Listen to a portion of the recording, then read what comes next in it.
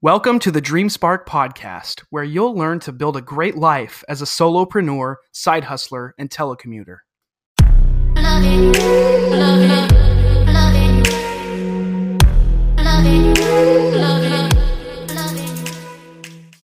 On today's episode, we're going to be talking about the only 6 things you will ever need to crush it as a solopreneur. Hello, this is Blake Emmel, back for another episode of the Dream Spark podcast. Today I am experimenting with video. This is exciting. Today I'm going to be talking about the only 6 things you need to crush it as a solopreneur. I'm going to list these things out in very precise fashion so that you can implement them, and they should be really actionable. I hope that they'll be simple, and I hope that you can get a glimpse into my journey as a solopreneur so far. By no means is it finished, but I'm on my way, and I'm really excited about it. So I'm just going to get right into it. Being a solopreneur is difficult. It's very hard to know how to manage yourself and how to be productive on a day-to-day basis, especially if you're the boss. If you're the solopreneur, you're the CEO of whatever company, brand you're trying to build. It is hard to build that role because you've never done it before. So these tips are really meant to help you understand how to get the ball rolling, so to speak, how I've done it, how I'm doing it now, and I would love feedback as well. So the first thing is play to your passions and not your strengths. That's number 1. Typically, people are going to tell you, find what you're really good at and do that thing. But I would ask you a question. If I gave you the choice, you had to pick between 2 doctors that you could go see. The first doctor was naturally just gifted at medicine, really smart, born smart, doctor family. So mom was a doctor, dad was a doctor, grandparents were doctors. Everybody has a medical background in the family. Goes to Harvard Medical School and just gets great grades, but doesn't really want to do that. Does it just out of necessity of being in that family. So that's Dr. A, the highly intelligent, bred to be a doctor. But then I offer you doctor number 2, who comes out of more humble beginnings. Dad was maybe a garbage man or a government worker. Mom had to stay at home and watch the 5 kids. Not a lot of college background in the family.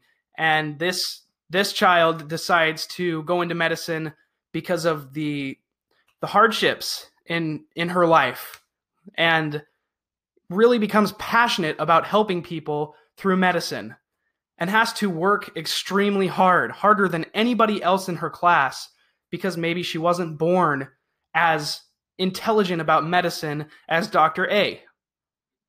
But she makes it through 8 years of school, 4 years of residency, and becomes an amazing physician. And she did it all because she really, truly wanted to, and wasn't born with all of the talent in the world. So I'd ask you, which doctor would you prefer to have? Would you prefer to have the naturally gifted and strong doctor or the naturally passionate doctor? And I would say passionate, because that doctor, in the end, is going to end up knowing more about medicine than the other doctor by far, because Dr. B will never stop learning, right? So be that kind of person as a solopreneur. Don't do things because people tell you that you're good at them or because you have a natural proclivity for being good at that thing. Instead, what do you really care about that you will consistently work on for your entire life to learn and to perfect? That is what you should do. Hands down, every time. Play to your passions, not your strengths. Number 2, we talk about this every time, but you have to narrow down your niche that makes you stand out like a unicorn in a sea of donkeys, as Larry Kim says. Your niche is what's going to separate you from all of the other people that are trying to do what you do, but you're going to do it better because you're not going to focus on pleasing everybody. You're going to focus on pleasing the right people. So narrow down your niche, find that very specific phrase. It should really, your niche you should be able to say it in a sentence, not just a word. It should kind of, be a few words so that it's more specific. And once you find that niche, then you can move on to step 3. So step 3 is to find like-minded people on social media and cater to them, not to the masses. So whether you're putting out content whether you are putting out a product or a service, it doesn't matter. Whatever you're doing, do it really well and do it toward people that are like-minded. Don't just go follow random people because you could probably get them to follow you back. That's not going to be effective. That's not going to move the needle. Instead, go onto Instagram, go onto Facebook, go onto LinkedIn, and connect with real meaningful relationships with people that share your interests, that share your mind for what you're doing. Maybe these aren't people that want to be solopreneurs themselves, but they support the movement. Those are people that are perfect to be in your tribe. So you should be going after those kind of people instead of just whoever you can get, because those people don't last. Number 4, just be you. Be authentically you 100% of the time. People hate pretenders. They can spot them from a mile away. And you know what? If you get mocked for being you, if you get mocked for your personality, then hey, at least you still have their attention. The people that are mocking you are paying attention to you.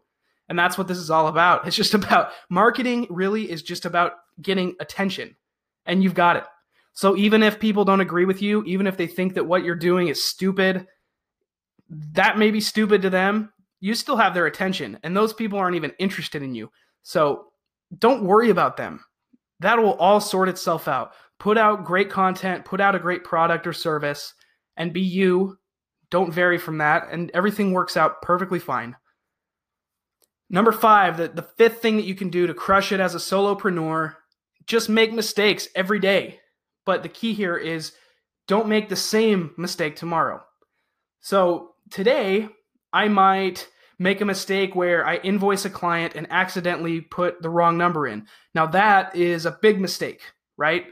But the next time that I'm filling out an invoice, I certainly will go back to that experience and it won't happen again. And if it does happen again, I deserve to be fired. Now, I know you're not going to do this. You're going to be much more detailed and action, detail oriented than I am, but just don't be afraid to make mistakes. Be afraid to recommit those mistakes. You don't want to do the same things over and over again. You want to learn. That's really effective. That's just learning. That's growth. And finally, the 6th thing that you can do to crush it as an entrepreneur is to ask what you're worth based on results and experience, and never charge less because you think that clients want that. Because clients don't actually want you to be bad at your job. When you're saying that you'll charge less for your services, what you're really telling them is, I've just been overcharging you. My services aren't really that great. I could charge you less and I'd be fine because my services aren't really worth that much. But they are worth that much. Don't give clients the idea that you aren't valuable, that your services aren't premium, because they are. You are, assuming that you've done the rest of these steps, you're a great solopreneur, you have a great product, you've niched down, you're you all the time, you're using social media to your advantage, and you truly care about what you're doing.